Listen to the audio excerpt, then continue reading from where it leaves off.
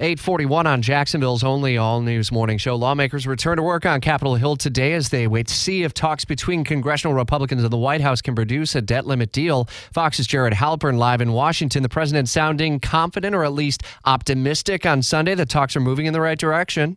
He said he's always optimistic, but there is still a lot of negotiation we understand to happen. And a lot of it is over whether or not the president's position is going to move at all, which is allowing some sort of spending cut, some sort of deficit reform to be a part of the process to raise the debt limit. The big four congressional leaders are going to be back at the White House, we understand, tomorrow.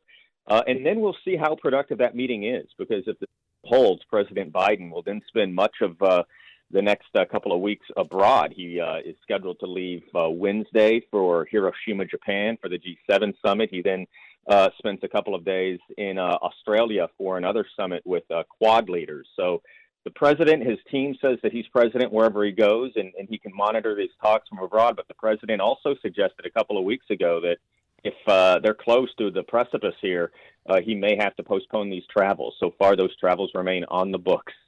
Remind us, Jared, the big picture here is that the House has approved a GOP budget and debt limit bill.